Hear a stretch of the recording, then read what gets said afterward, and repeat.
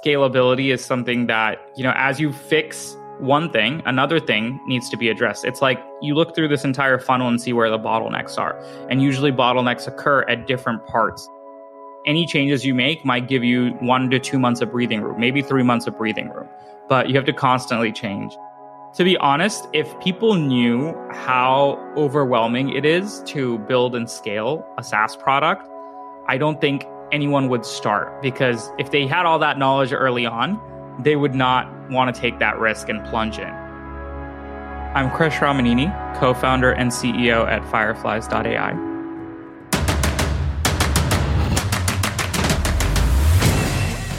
This is Code Story, the podcast bringing you interviews with tech visionaries who share in the critical moments of what it takes to change an industry and build and lead a team that has your back.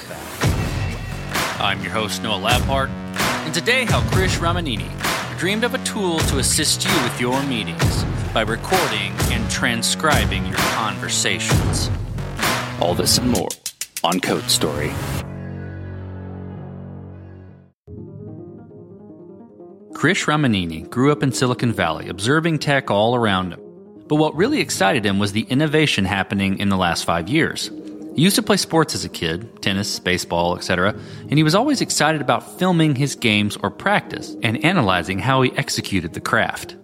He brings his analytical frame of mind into his current venture and still plays some sports, lifts weights, and tracks his nutrition on the side. Krish went through meetings like we all do, conducting a meeting with expensive team members and then forgetting most of the conversation afterwards. He decided he wanted to figure out a way to remember every conversation he had and unlock the hidden metrics behind meetings.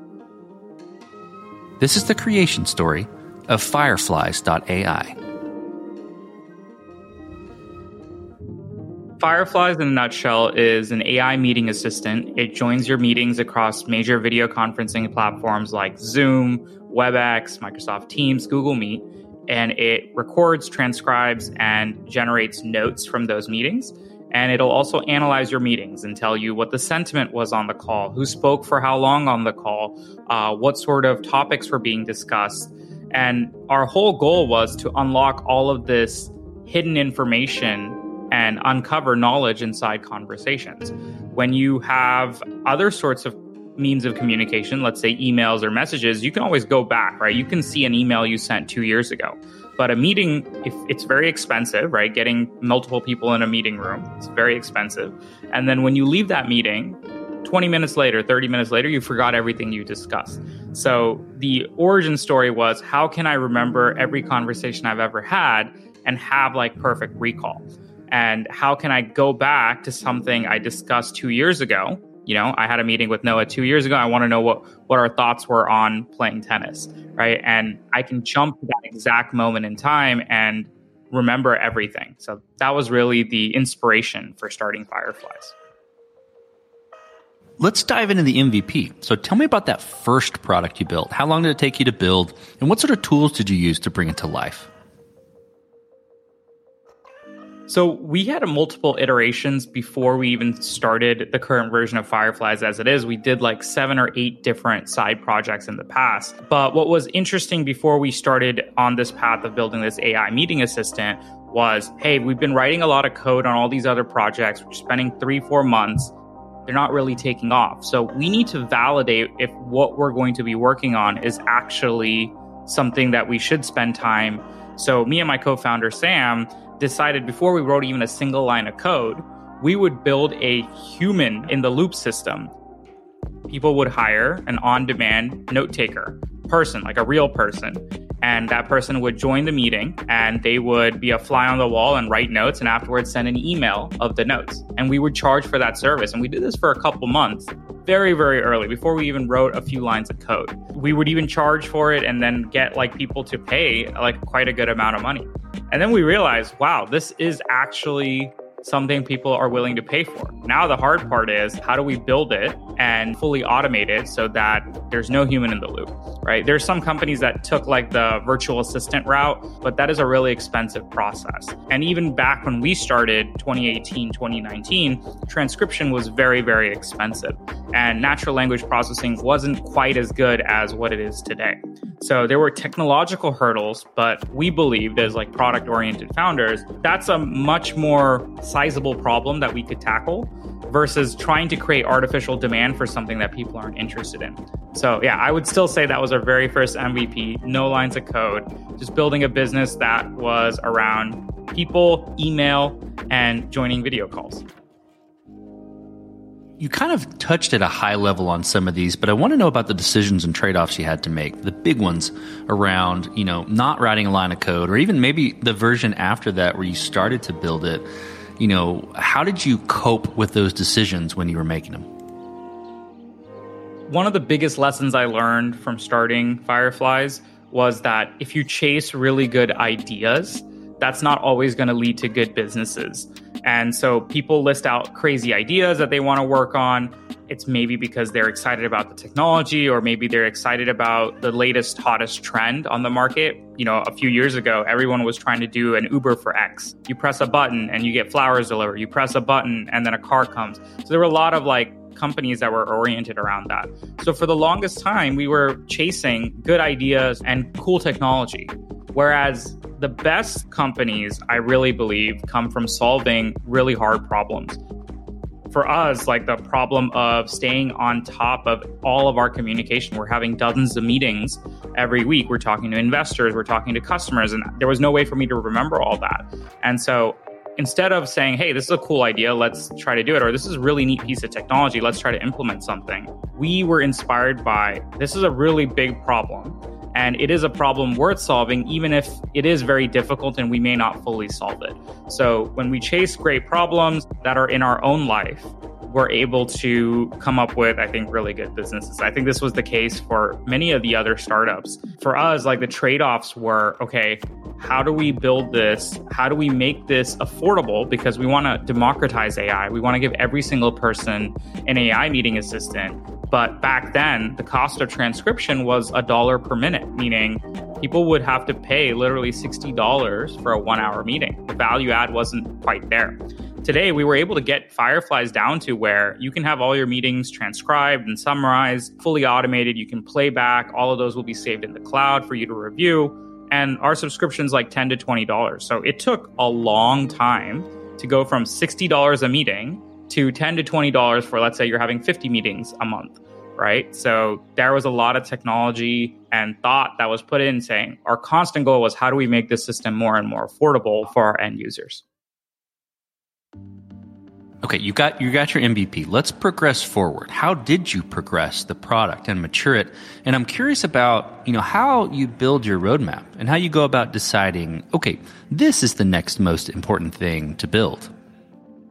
Once we were able to validate that this is a problem that we wanted to solve, we put together an MVP. We took off-the-shelf tools, and we just basically packaged a lot of things in the early days just to see, can we automate the technology? Back then, the accuracy wasn't perfect, and reliability is always a challenge because now you're building this real-time streaming technology, right? So to join meetings and have it stream and process, there was a lot of overhead in the early days. But we were able to validate it with a handful of customers. Then we raised our first round of capital in 2019, end of 2019. That was our first seed round of capital. From there, we were able to actually build out our team from 3 people to 10 people, and then build the entire platform from scratch with all the lessons we learned during the beta. And we completely ripped up everything and built it from the ground up. We tried not to use off-the-shelf tools and instead focused on building something that could scale. Because Fireflies works great if there's 10 simultaneous meetings happening. It works fine when there's 100. But what happens when there's 1,000 simultaneous meetings happening? What happens when there's 10,000 simultaneous calls that are happening? So we had to build for scale.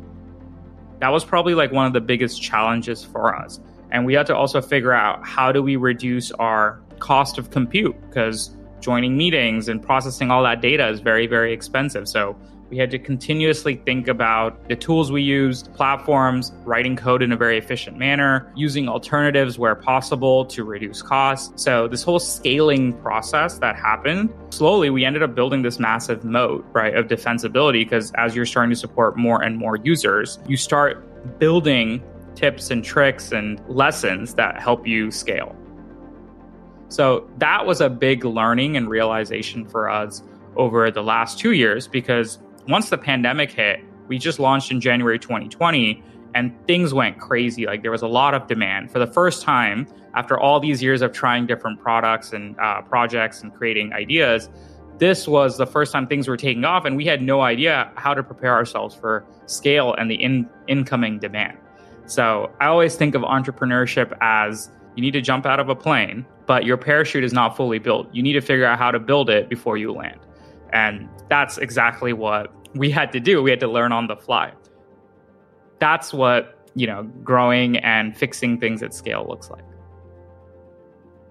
Okay, well, let's switch to team then. So tell me about how you built your team, and what did you look for in those people to indicate that they are the winning horses to join you? The most important thing that I've learned now, maybe that I didn't prioritize earlier, was the energy and the intensity that someone brings is way more important, because experience and skills help, but those are things that can be learned over time. And those that are able to iterate very, very quickly, learn from their mistakes, and don't have to be micromanaged are going to be the best employees. They're going to be fun to work with, because when you talk about an idea, you talk about like a project, you talk about a problem and how to solve it, right? They're coming up with solutions. And when you look away and you come back the next week, that thing is addressed and you can focus on a next layer of challenges. The most difficult type of folks to deal with are those that are inherently have a lot of potential, but don't necessarily want to change their ways or put in additional energy. That's like something that I've learned through hiring. And you can tell that within the first 2 interviews itself, like what type of person are they and what type of commitment do they bring? We're a fully remote organization. We have almost 100 people in over 15 countries. And when you're a remote organization, you have to self-manage. And no one's looking over your shoulder or seeing if you're showing up on time. You have to just make sure things are getting done. Like I said, we're analytical. We measure every piece of work that gets done, how much work everyone is doing. But that's more to inform us if someone is not really up to par. But usually with the great employees, you don't even have to worry about that data, because you'll see the results right then and there. You don't have to go back and look at those reports. So I think that my biggest lesson was skill and experience are good, but the hustle, the energy, the curiosity to learn are far more valuable. So let's flip to scalability then. So I understand the immediate model was more hands than code. So I understand the scalability there. But past that, did you build this to scale efficiently from that first period, or have you been finding this as you grow and gain traction? You have to do it every single day. Scalability is something that, as you fix one thing, another thing needs to be addressed. It's like you look through this entire funnel and see where the bottlenecks are. And usually bottlenecks occur at different parts. Any changes you make might give you 1 to 2 months of breathing room, maybe 3 months of breathing room, but you have to constantly change. To be honest, if people knew how overwhelming it is to build and scale a SaaS product, I don't think anyone would start, because if they had all that knowledge early on, they would not want to take that risk and plunge in. The reality is we went in, we were pretty naive. We were these 20-something, college grads with very little experience, real world experience, when we dived head first. And we were like, why not? This is something that should exist. If it did, you would have seen like companies like Microsoft and Google probably thinking about building AI assistants for meetings, right? Like it just seems so obvious. But the challenge is, how do you build this platform to support so many different types of meetings, types of customers, and make it really reactive in real time? It was partly like we didn't know what we were signing up for. And if people knew that, I'm sure they wouldn't have started in the first place. So best way to cope is to say, okay, this is like a problem. How do we mitigate this? How do we create time for ourselves? How do we start setting up processes in place so that these sort of problems don't occur in the future? And it's a constant like trial, error, lesson learned, iterate, pivot, and you got to keep doing that. This is even for your product as a whole. You have to look at every feature and think about product market fit. So a lot of times people think about product market fit as, okay, I just need to find product market fit for my company or my SaaS product. But reality is, I think every feature deserves to have that same level of scrutiny, because you might build a platform where certain things are adopted, but they might not be ever using certain features you build. You have to then ask yourself, do I need to sunset that feature? Is it not valuable? Why haven't I found product market fit for that specific feature? And who is my customer? How do I change things, or should I just remove it? This is what Apple does so well, right? They keep things simple. They also remove a lot of things where there's not a lot of traction happening. Amazon was also a great example of this. They keep doing so many different experiments. One thing they did back in the day was like a Fire phone, like a phone that didn't really take off. So they learned from that and they iterated to something else. So I'm sure like behind Alexa, there were many iterations and many trials and errors. Before AWS, they were probably having lots of trials and errors of different products before the Kindle. So there's just constant evolution that is required before you get to that end state. And that's what I call product market fit. So, Krish, as you step out on the balcony and you look across all that you've built, what are you most proud of? I am extremely proud of the ability to get people from many different countries to work together on a singular vision and bring that diversity into building something that I'm very passionate about. I get to work on a problem space that I'm genuinely passionate about, that I care about. I think that's a blessing, and we're very grateful for that. Some days with entrepreneurship, you're like, why am I even doing this? This is so crazy. Like I have to like work 10, 15 hours a day and there is no work-life balance. Like, so you get all of those. But then when you see a customer say, Fireflies is like changing my life, or this is game changing, it's helping me and be very, very productive, that really inspires us. And then what also inspires me now most is like the people on my team. That helps me want to keep staying up to date and train myself and better myself. So it's really about focusing on my team and then my customers. And that really is something I'm proud of, that we have a chance to build something. Because in this day and age, there's hundreds of thousands of applications out there. Everyone is vying for your attention. So how can you get 1% of that attention from the millions of apps and SaaS solutions out there? So to be able to get there has been a very exciting journey. And then to be able to go anywhere and have people mention, oh, I've used Fireflies and I don't even know these people, that is a cherry on top. I was at the US Open a few weeks ago and I was sitting in the stands and there was someone next to me. They're like, oh, what do you do? And I said, oh, we have this tool that joins your meetings and takes notes. They're like, oh, is that Fireflies? I've actually used it. That was like very exciting, and it made me really happy. And so those are the things I'm very proud of. Well, let's flip the script a little bit. Tell me about a mistake you made and how you and your team responded to it. I believe one of the biggest challenges that we had was thinking about how do we price for scale. So there's a lot of competitive products out there that were pricing hundreds of dollars per month per single user. And we had to try to think about different ways to price to help everyone in an organization use it. Like, we're not just a tool that your execs use or just your like sales team uses. It's a platform that every single person can use. So for a long time, we felt like utility pricing could be great for certain aspects, right? Where you charge per minute, but that causes a lot of worry for people because they want to just keep using the platform as much as they can and not worry about overages. And, this used to happen with cell phones in the past, right? Oh, you've exceeded your talk time. You're going to be paying overages per minute. So in the early days, because the technology was so expensive, we priced based on utility. But in reality, our product was way more successful when we said, okay, here's a flat price and you're going to get X amount of minutes per month. And that for 95% of our customers, that's more than enough. So we have unlimited transcription for your Zoom and video conferencing calls and your dialer telephony calls. So that's been really awesome to be able to say, okay, let's price at a fair price.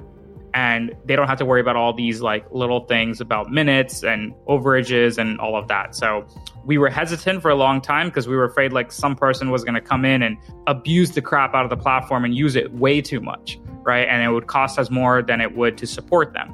But I think it was the right decision. And when we looked at the data, we found that for 95% of users, this was the right process. And it also made the buying process a lot easier. They don't have to think about too many things. They're like, okay, great. I pay $15 per month. Okay, I pay like $20 per month. This is what I get. That's awesome. Like I can just swipe my credit card and buy right now. So this is always fun, Krish. What does the future look like for the product and for your team? So the future for Fireflies is, how do we not just help you be productive after a meeting, but during the meeting itself? So what are things we can do and make Fireflies more proactive during the meeting? So while you're having the meeting, can Fireflies write down real-time notes? Can Fireflies complete actions in other applications? Can you press a button while you're listening to a call and say, oh, that was interesting, let me bookmark that? And right then and there, Fireflies bookmarks it and then sends it to your Slack channel. Can Fireflies fill out your CRM? Like we do that today. We push your notes and summaries afterwards to your like Salesforce. So if you're a salesperson, you don't have to take notes anymore. Fireflies does it for you.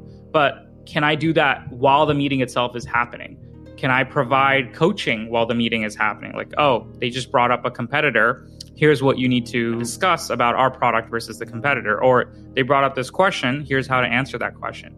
So I'm really excited about a future where Fireflies is helping you in real time and not just post-meeting where you're using it as a way to recall all of your conversations.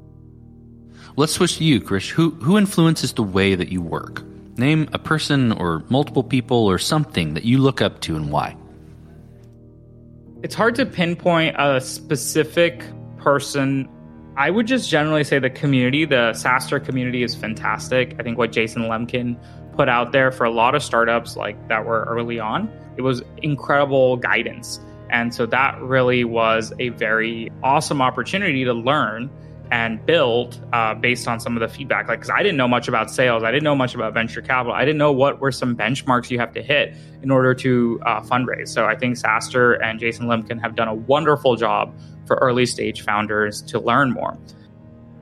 I also really like some of the CEOs who've built these really durable companies in a very capital efficient way. The founders of Zapier, Wade over there, the Expensify founder, David. So like all of these guys, they've been very fantastic, and they try to bust all the myths of what it means to be a venture-backed company and some of the things that people fall into. So they've been very disciplined, and I love how they were able to build these large companies with great capital efficiency. Calendly is another great example. They only raised $500,000 as a check for one of their first rounds. And in a market where people are raising 50 million, hundreds of millions of dollars, that was incredible discipline where they raised $500K and now they're at 70 million ARR runway. So I like those founders, those people that have built it the hard way without taking crazy amounts of capital. And that discipline definitely motivates me and helps me learn.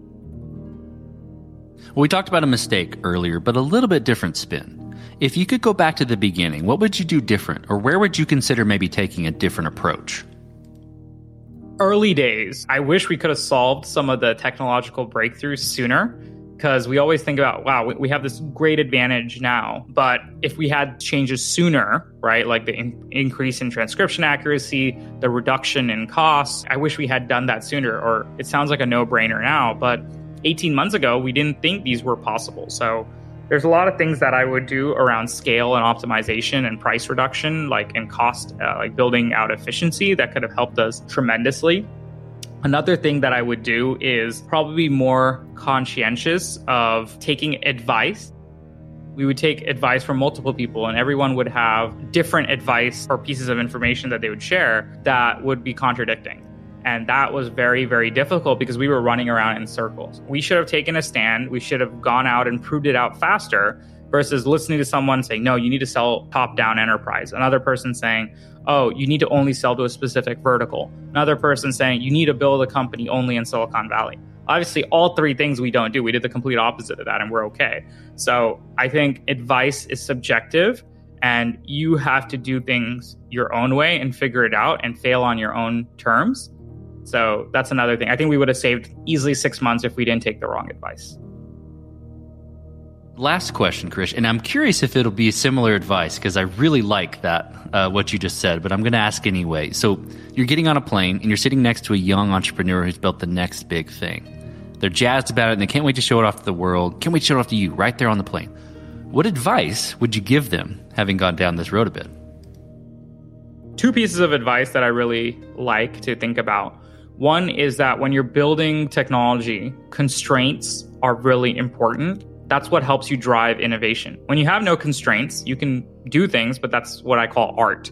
But to build technology and to build startups, you need to have natural constraints, natural barriers in terms of what the technology can do, what your team can do, and how much time you have to deploy to market.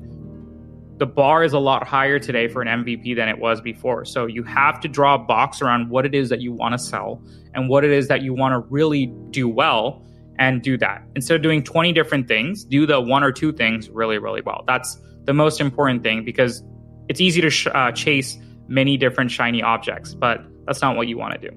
The other thing is, don't get so obsessed about like the trend or the idea. So if you think of it as like the gold rush and you're the last person going into the gold rush and there's no more gold and you're disappointed saying, oh, I missed the boat and now I can't do anything. If only I was there a couple years earlier, if only I knew about this sooner. But that's not how innovation works, right? Innovation creates a new gold rush in a new field every time. And it's your job to find that innovation, because usually it's hard to catch trends. Either you're going to catch it way too early in the beginning where there's not a lot of adoption, or you catch it way too at the end when everyone is doing it, right? So I talked about the Uber example of everyone doing press a button, get delivery. You don't know, and hindsight bias is 20/20. So what I would like to say is that instead of chasing the trends, focus on creating your own opportunities and instead trusting the innovation and putting constraints around what you do. I love that. That's great advice. Well, Krish, thank you for being on the show today, and thank you for telling the creation story of Fireflies. Thank you, Noah. I had a lot of fun, and it was awesome. And this concludes another chapter of Code Story. Code Story is hosted and produced by Noah Labhart. Be sure to subscribe on Apple Podcasts, Spotify, or the podcasting app of your choice. And when you get a chance, leave us a review. Both things help us out tremendously. And thanks again for listening.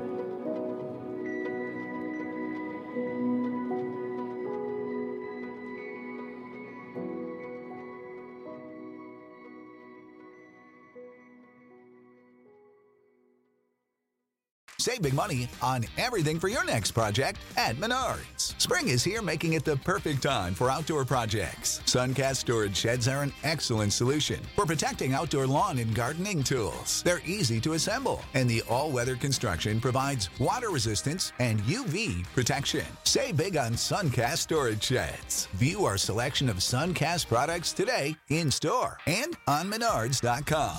Save